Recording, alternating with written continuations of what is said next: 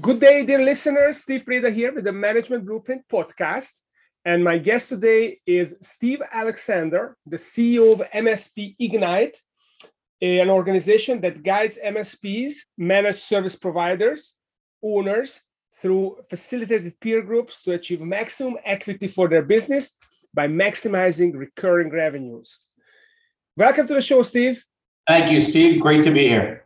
Oh, it's great to have you. And you have such an interesting business and such forward-looking in terms of focus on recurring revenue and peer groups. So lots to unpack here. I'm excited to have you on the call. So let's just start with your story, your origin story. How did you become someone who runs a peer group business? It's not the most plain vanilla thing that I guess we come out of school expecting to do. How did you end up with that business? It's a great question. And I was thinking about it ahead of time because obviously this question was going to come up. And like most things in my life, it wasn't planned. I'm not the best of planners. Mm-hmm. I do think ahead, but I'm not the best of planners. So I've been involved in the channel in the computer IT industry since the late 80s. Really a time when most people don't even realize there was a channel at that point. I worked for the first mail order catalog in the PC industry that was based actually right down the road from where I'm standing right now. But I did that job. I ended up opening my own IT company. I had an MSP before I ever heard the term MSP, in that I was focused on recurring revenue. So what's an MSP? Just as an aside, because I already mentioned it 3 times, managed service. What's a managed service provider? You know, that question, I was once at a CompTIA event for a Trustmark they built for that. And I swear to you, we spent 2 days discussing what is an MSP. Give me the short version. In my mind, an MSP is somebody that delivers services on a recurring basis and manages more than just the services that they deliver themselves. Uh-huh. Love it. Now, I'll tell you, before I heard that term, my focus was not necessarily on my clients and what their best interest was when it came to managed services. It was my own selfish desires to not have to have a big sales conversation every year about the yearly support contract. Mm-hmm. So I looked for an easier way and got into monthly recurring and started delivering software that way as well. And then one day, at a presentation for Tech Data, the distributor, I gave a presentation on my model. And the very first question was, so I've heard about managed services before. I never realized this is what it was. And I'm hearing that question going, me neither. I never thought about managed services. I get the concept, but I didn't think of it that way. Mm-hmm. But I built that business predominantly through networking and chamber of commerce and local businesses, like anyone does when they start mm-hmm. a local business. I really focused all my attention on doing what was right for others, and that's how I became a master networker and grew my business. I sold it to a much larger company, and right around that time, I had formed, through my networking, I had formed a board of advisors, just 3 other guys, 4 of us around the same age, all small business owners that realized we had a lot of things in common. And when it came to business, we always had things to talk about. Mm-hmm. So we started getting together every month. And the only rules we had, we didn't talk about family or sports. This was our business meeting. And we all said it. We can have lunch tomorrow if you want to talk about some family issue or about the latest game that we all saw. These dinners were strictly business. And over time, we would start to refer to each other as a board of advisors. Mm-hmm. Casual conversation with somebody, whatever. And something happened at that moment. Everyone we mentioned it to said, hey, can I join you guys for dinner? And the answer, by the way, was always no. We had this trust with each other. Mm-hmm. That we could talk about anything, absolutely anything we could talk about. Not worried about being judged, not worried about being ridiculed.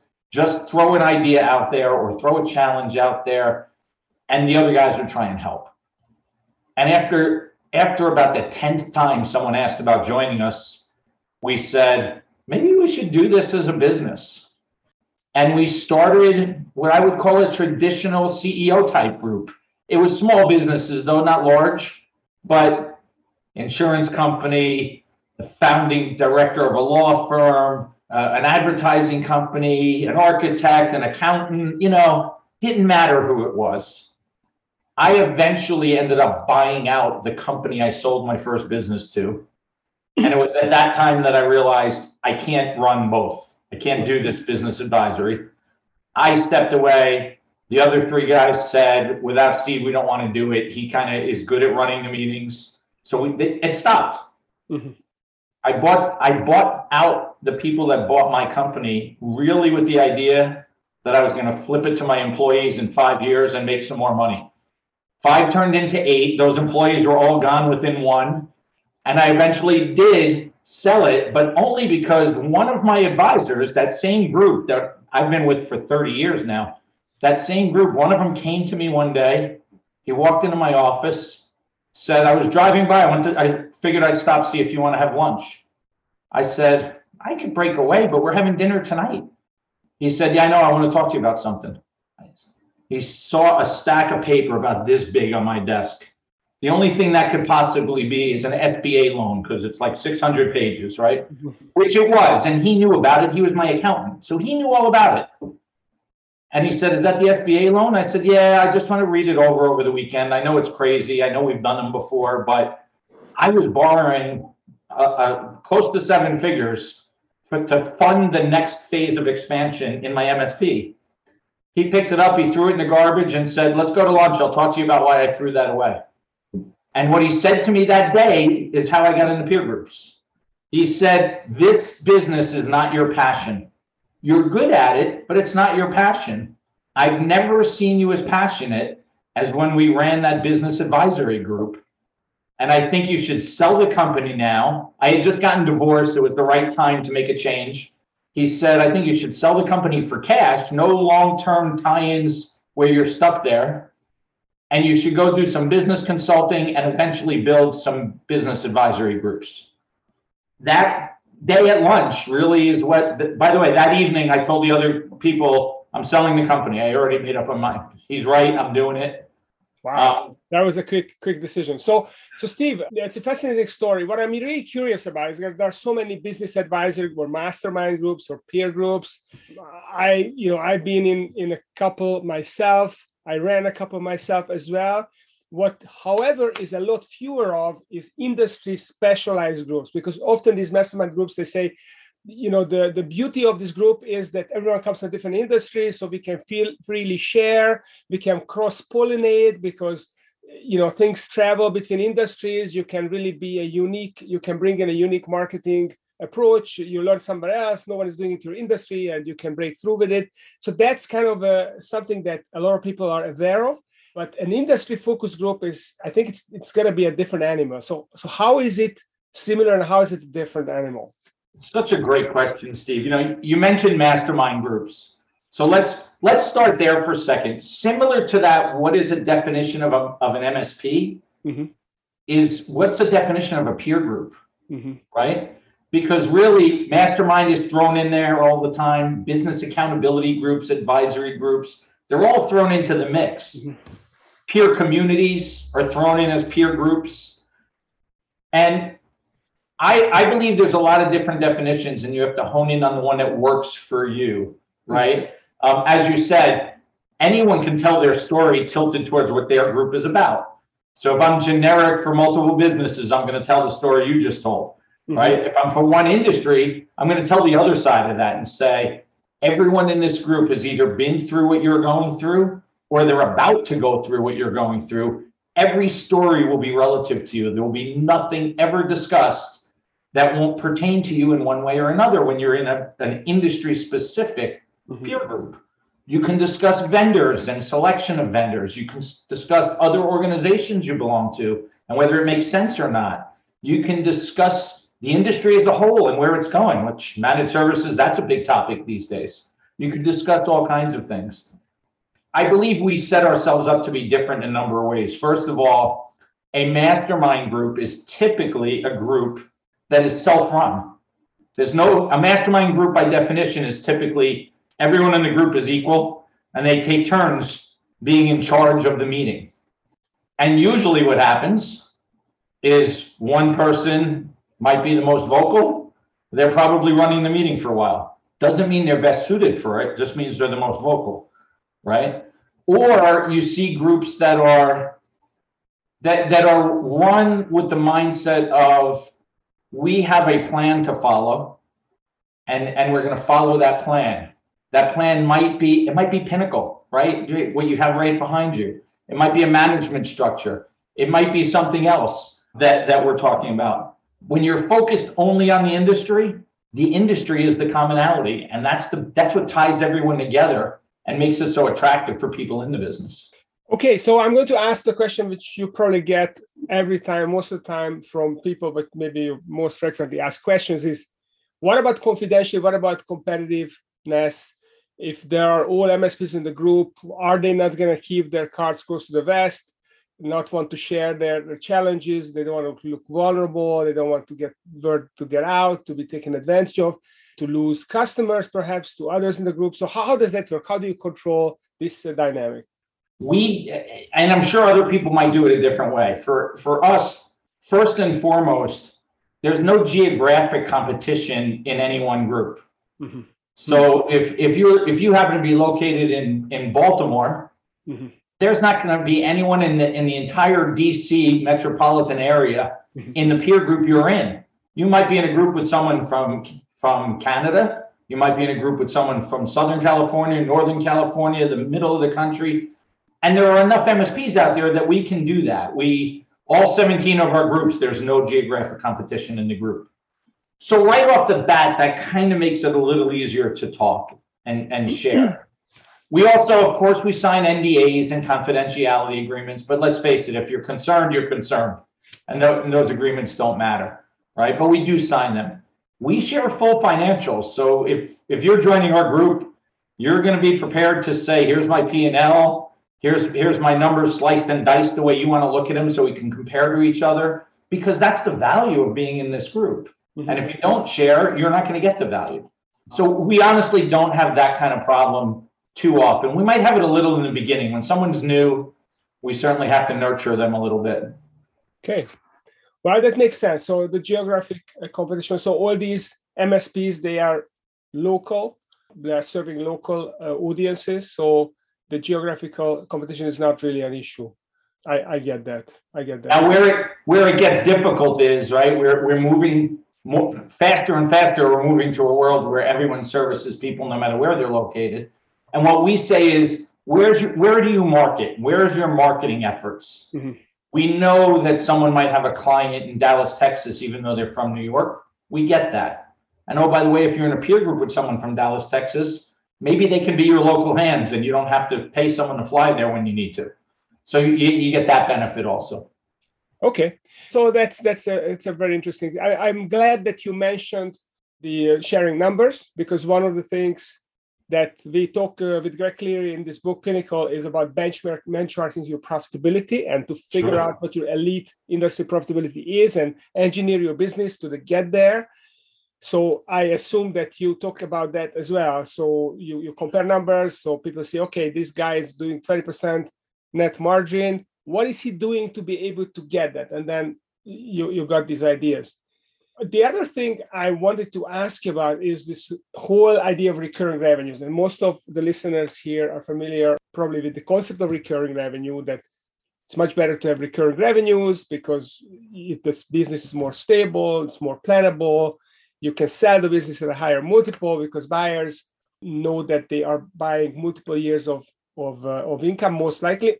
What I'm interested in is the philosophical difference between project revenue, recurring revenue, and what is the mindset, the difference in mindset that is required for someone to really embrace this and to really be successful with selling recurring revenue contracts?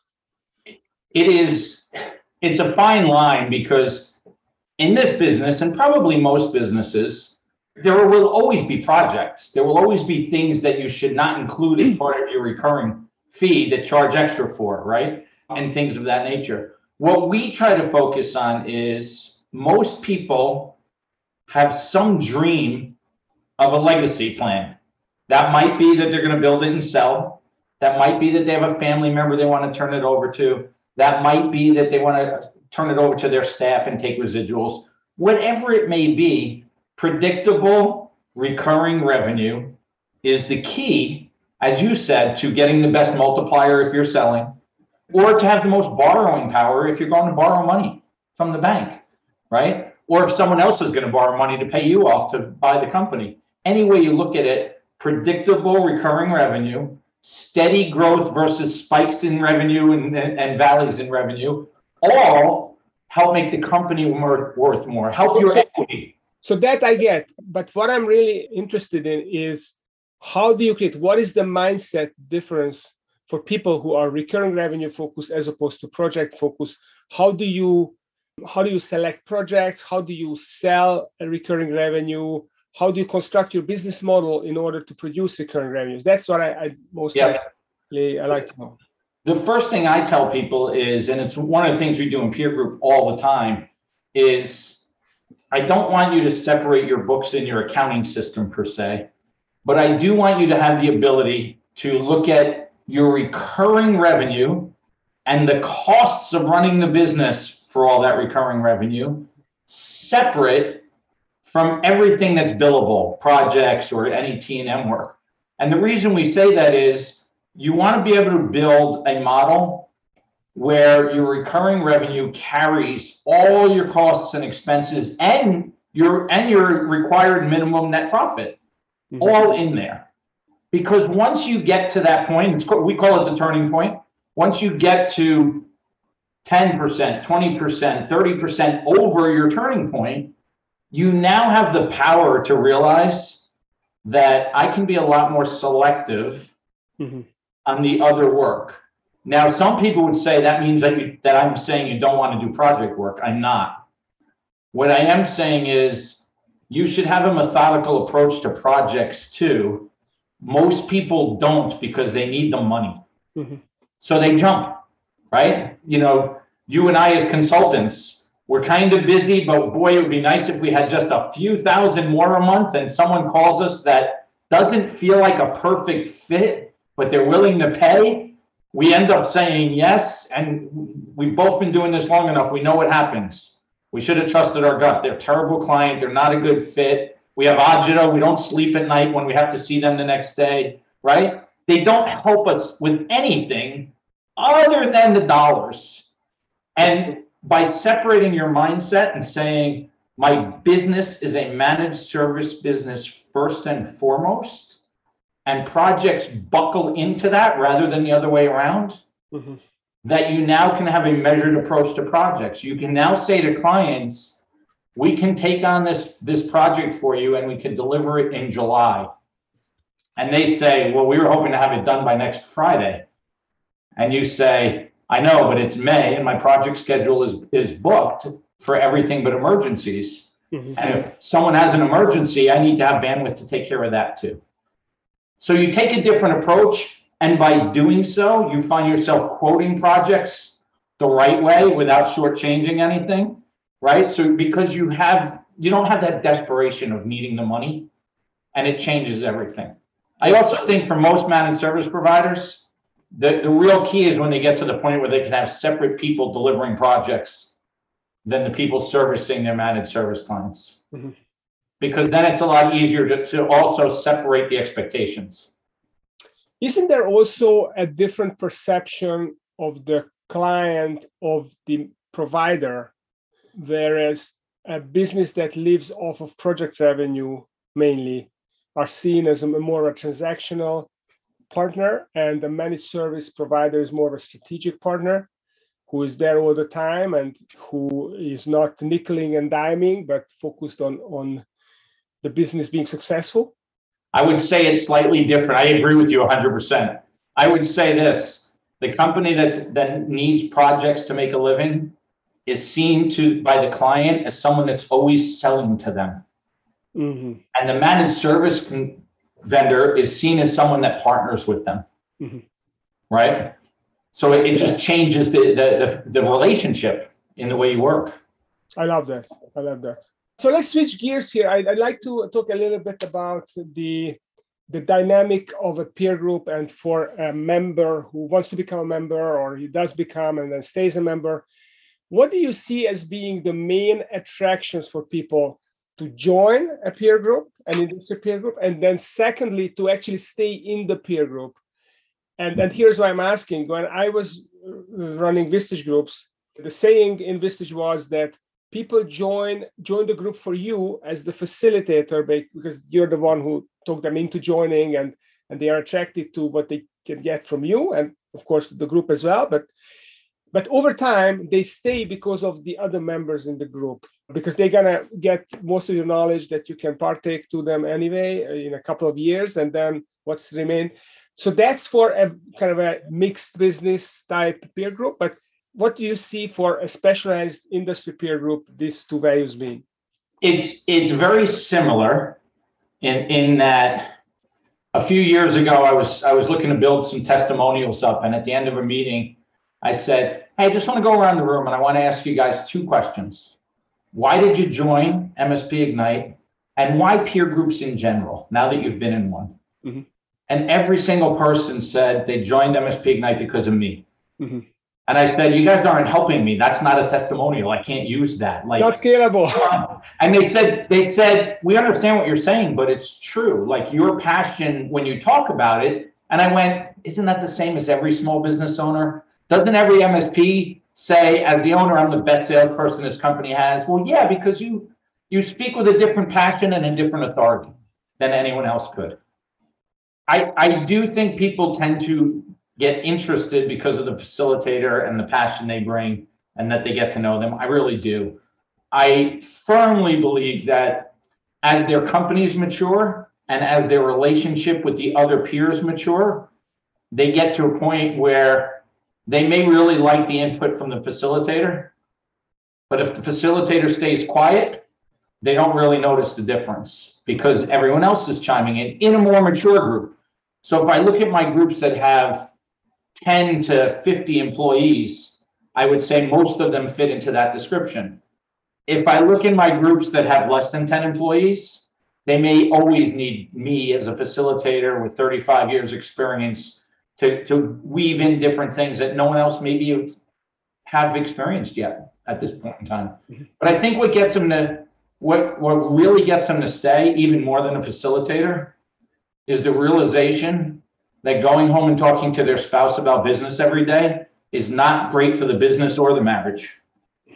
And we all do it, right? That's what everybody ends up doing. But the truth is, I always tell people, your spouse has an agenda. You don't know necessarily what their agenda is at any given point in time.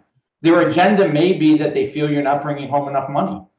So when you talk about needing to give a raise to a key employee, they're going, that's less money for us. No, I am the key employee. I need a raise, right? Right. Or when you talk about taking on a big project that's going to tie up some of your time, and they're thinking, you don't get home for dinner enough now, then that's driving their response. Yeah. And that's important, but that doesn't really help make the business decision, right? And it helps make the life decision. Well, sometimes you need to have a good life decision to actually have a sustainable business. Well, I 100% agree, but here's what I would say, Steve. When you build a relationship with your peer group, they already know the challenges. They already know if you're going home enough for dinner. They already know if you never take a vacation, and they're going to give you the same input, but they still don't have their own agenda. They're giving it for you rather than a spouse giving it for them. No, I get it. I'm just being difficult here. Okay, so let's talk about how you run these meetings. Is there a specific agenda that you have that is kind of a certain structure that you have found works well for a peer group to follow? Or it's always different depending on the situation and the issues or the challenges that the members are bringing to the table? I would say the answer is yes, both of those. Mm-hmm. So as I train new facilitators, I'm going through this right now with somebody, and I say, there's the science of running the meetings, how much time we give each person and how much time we should give each person. And dividing it up. That's easy stuff. Then there's the art of it. Sometimes someone has an issue that maybe has some emotional ties to it for that person, so strong that you say, forget the agenda right now. I don't care how much time we spend on this. It's going to be valuable and it's important for this particular member, and everyone else will understand. Or it's a topic that really resonates with everybody anyway, and you say, let's just stay with it. To me, that's the art part, and it's hard to teach art, maybe because I don't have an eye for art, but it's hard to teach that. That's just learning the people and learning the personalities and learning how to make sure everyone feels like they got value, or at least felt value from the meeting, right? But we do, of course, have an agenda. We always have a spotlight for each person and a set amount of time for each person. Sometimes they come to the table with questions to answer that we've given them. And sometimes they're just coming with, here's what's going on in my world. I'd love to get some feedback. All right. And that just depends. And then when we get together for 2 days, it's not that much different, but we obviously have much more time to get deeper, on different topics. So for a Monday meeting, it would be every member brings their spotlight, they share what's happening with them, then they bring their issue, and that's it. You go around the table, or that would be for we do 2-hour calls and 2-day meetings. So for a 2-hour call, your description is pretty much spot on. Yeah. We watch the time and we keep it moving and whatnot. But yes, for a 2-day meeting, we start with financials and we spend several hours looking at our benchmarking, comparing each other, asking each other questions about their numbers compared to the last time we got together. That's several hours before we do anything. Then we do those spotlights, and everyone knows that they now have more time on a spotlight. Like they'll get feedback. There's usually a guest speaker at those meetings, and then we pull topics to get deeper on from the spotlights and say, hey, this is something that would interest everybody. Let's tomorrow just hammer this for an hour and really talk about it. So we try and be flexible depending on what's going on. Love it. That makes sense. What about personnel dynamics? Have you had charismatic personalities who polarized the group that they were in? I'm asking this because I have had, and that was one of the biggest challenge for me as a peer group facilitator to deal with. How do I try to manage that person, an unmanageable person, basically? Whereas not to alienate him or her, because they are also creating a level of drama that is actually interesting for people to be exposed to, and it's a little bit entertaining as well. So there was this dynamic that I never really cracked the code to it. Have you experienced this? Every single day, I would say I experienced that. So I'm on 8 years now of doing peer groups. And certainly I've learned how to deal with the personalities that can be a little polarizing, if you will, not just more outspoken, but actually polarizing. This goes back to the art part a little bit. You have to get to know the person and figure out what makes them click. But more often than not, what I find is if I reach out to someone like that privately and literally just say, hey, I need your help. Now, I don't necessarily tell them they're polarizing or they're annoying or they control the group too much. I do tell them you clearly are more than willing to share and be helpful, but you also kind of suck the air out of the room at times, because the people with quieter or more reserved personalities, they just sit there, right? And eventually, as a facilitator, I'm going to call on them, but by then they've tuned out the conversation because they stopped listening. So I've never said that to someone that didn't go, oh, I didn't realize I do that. They always say that and go, hey, can we work out a way that you just tell me? Like, can you just chat me privately? And I don't care say shut up and I'll understand it's not personal, and then what I tell them is, if you would just do this, whenever someone shares a challenge or a request for help, defer to others. And don't feel you have to be first. And that usually changes it. Do we every once in a while get someone that we just can't figure out how to make the dynamic work? Sure, we do. What we'll typically do is we'll think about whether they'd fit better in another group. And if they do, we move them. And if we don't, or we try that and it still doesn't work, we call them and tell them we don't think it's working. It's never comfortable. They never agree. They think we're wrong. But I always say it this way. My first responsibility is to the group as a whole. My second responsibility is to the individuals that make up that group, right? And I have to look at it that way all the time. But you bring up an interesting point, my friend. It happens all the time. Thank you. So talking about trust that you need in these groups to actually grow and develop, and sometimes these polarizing people can kill trust. Sometimes they can improve trust because they are so vulnerable and so sharing, sometimes oversharing, but nevertheless it can create trust, but it can also kill it. But what is your approach when you want to create, whether there is a polarizing person or not, but do you have a systematic approach for deepening the trust of a group, and what techniques or what approaches do you use for that? One of the things, when I first started the group, I started it because I looked at other groups. I was a member of other groups, and I always found that there was something off. Like, I enjoyed them and I saw the value in them. They were either too tied to a vendor or too tied to their own philosophy of how they do things. And the one thing that I found they all missed was catering to the individual. And the example, and this is really how I left one peer group and decided to do them on my own. I was in a meeting that it was sponsored by a distributor, and they brought a bunch of people together and said, we want to pay for you to experience being in this 2-day meeting with somebody running it, just to see how it goes for you. And then at the end of it, that person said, you guys want to stay together as a peer group? And we did, but we all knew each other before because we all worked with the same distributor.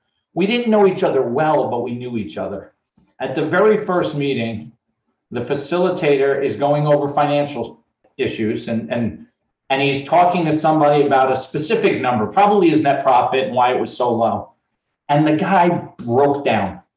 He broke down and he started talking about how he knows he's not making enough money. He's also not spending enough time with his family. He's feeling inadequate as a business owner. Like all those things that someone that's having a breakdown would start to say, to the point where you started to realize what he needs is someone to hug him right now. Like he needs that more than he needs. And the guy running the meeting kept ignoring that.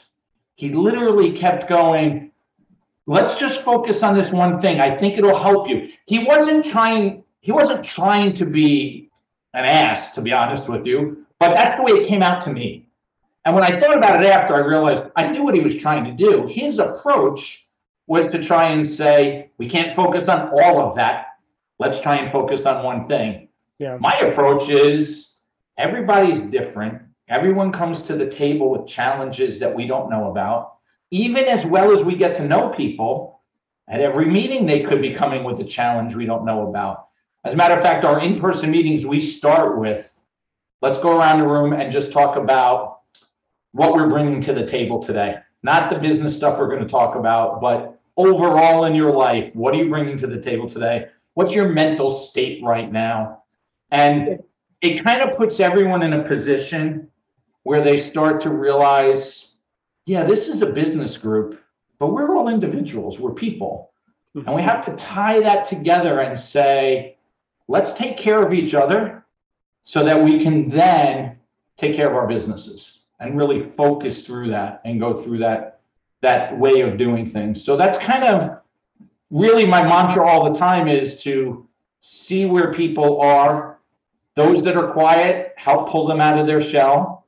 Those that are too talkative, help quiet them down so that everybody is on the same playing field. But it's not being afraid to call people out publicly if you need to joke, to pick on each other in a fun-loving way where we all recognize, hey, it's not a personal attack.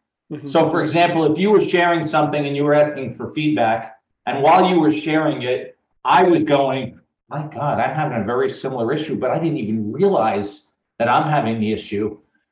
I need to ask some questions to make sure I understand how this relates to me. And now I've started asking questions related to me having the issue rather than related to the help you're looking for, To me, that's called self-serving questions. Yeah. Well, it's not my spotlight, it's your spotlight. I can bring it up when it's my turn or ask for more time at the end, but I need to focus on you, right? We actually will call each other out and go, a little self-serving there, how about we hone in on this issue and keep everything honed in on that one thing. So what I'm hearing, Steve, is that the way to build trust is to really listen to the members, to meet them where they are, rather than forcing your own agenda. Throw out the agenda sometimes, if need be, and to create a balance where the quiet members still feel engaged and they can engage, and the more aggressive members, or maybe the more extroverted members, the extroverted, they are also kind of controlled, reined in, so that they don't become overbearing. And when you create that balance, and then people bring their personal issues, and where they are being vulnerable with each other, they give permission, and that's going to generally build the trust. So there's no silver bullet here. It's more of an approach, or there are also some silver bullets. Well, there's a few things. So, for example, during onboarding, we've got a pretty detailed onboarding process for new members, and whoever's facilitating the group that member is going into, they are heavily involved with that onboarding process. And they're involved just to start to build a relationship. Like I always tell them that, don't worry about what you learn or don't learn about their real problems. Build a relationship, because they've got to trust you before they can trust everyone else in the room. Let's face it, they come to their first meeting, they're meeting everyone else for the first time. So if we, the organization, are somebody that they feel comfortable with, then we can also guide them. We can chat them privately if we feel like they're not opening up. We can push them a little bit. We can remind them that we understand you don't want to share your financials yet. Just so you know, there's really only one reason people don't want to share their financials, because they're embarrassed. Mm-hmm. Everyone in this group went through the same thing. Everyone whose financials look like they're top notch and on top of their game now, they weren't when they started. Mm-hmm. And now we get other members talking about it, going, hey, listen, I just looked at your numbers. Mine were a lot worse when I started. Like, you're actually in pretty good shape. You just don't realize it, and that's how we start to build that trust, and welcome people in. Got it. Well, that's very fascinating. Very interesting to hear the similarities between a generic peer group and industry, but there are also differences. And sharing the financials is even more important in one of these industry-based peer groups. So kind of circling back to the benchmarking, before we wrap up, I just want to ask this quick question.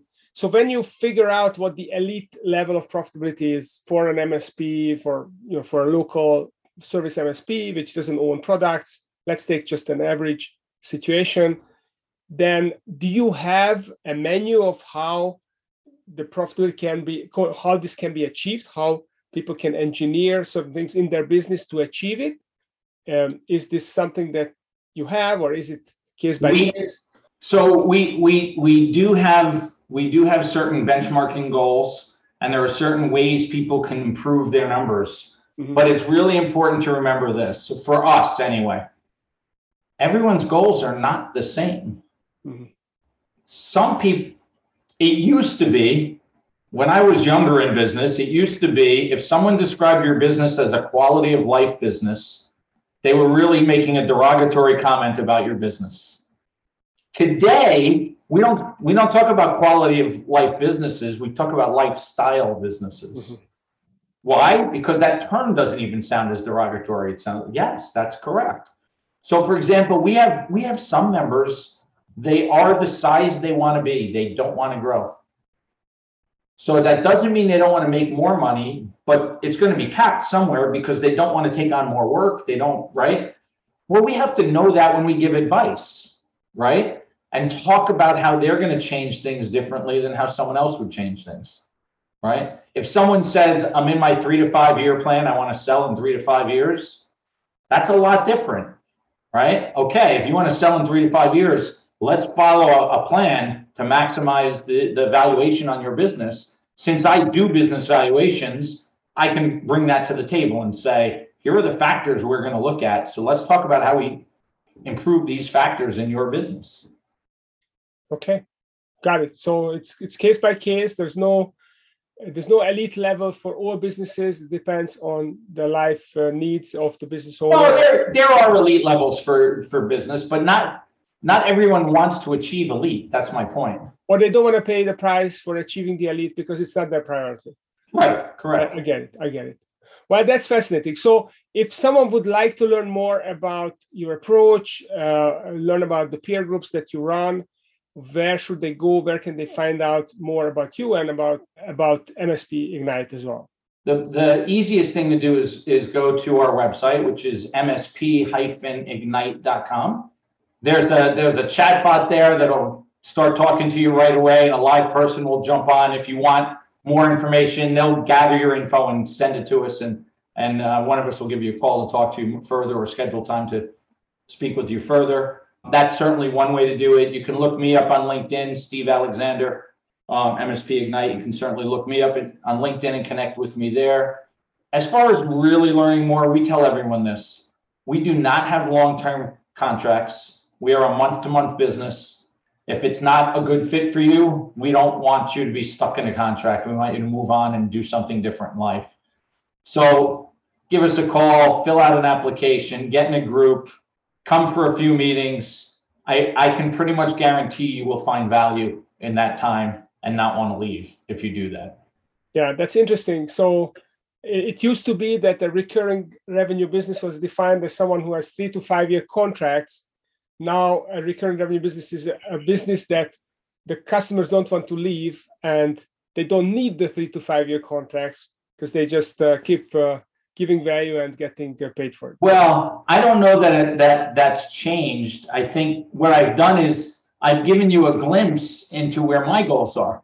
Mm-hmm. So I am not in the 3 to 5 year where I'm looking to sell. So who needs these long-term contracts? Think about the gripes that are going on in the industry with one big vendor who's buying another big vendor. 3-year contracts is the major gripe. Well, if you look at the big vendors in this industry, they're all pushing for 3-year contracts because guess what? They've all gotten to that size where they want to go IPO, right? Yes. So contracts matter at that point. Yeah, I agree. There's also a trend you can see gyms advertising, no contract. No contract is a big thing. No contract because people have been trapped in long-term contracts that didn't read the fine print, and it's just wanting to make your customers comfortable that there's no fine print. It's all about value exchange. If you're getting what you want, you just keep paying your membership fee. Exactly. That's awesome. So, Steve, thank you for coming and sharing your bag of goodies secrets with us of peer groups. It's a very rare occasion that we get to hear these things. And for those of you listeners out there, if you are an MSP or if you want to become an MSP, and I made a note that becoming a managed service business doesn't necessarily mean that you have to be an IT business. That's correct. It's all about providing a recurring service, taking care of customers in the long term. So if you want to be a managed service business, check out MSP Ignite. And also check out this podcast because most of our business owners are trying to figure out how to create recurring, and the successful ones are already creating recurring revenues. So thank you for listening, and I speak to you next time. Take care, Steve. Thank you very much. Bye.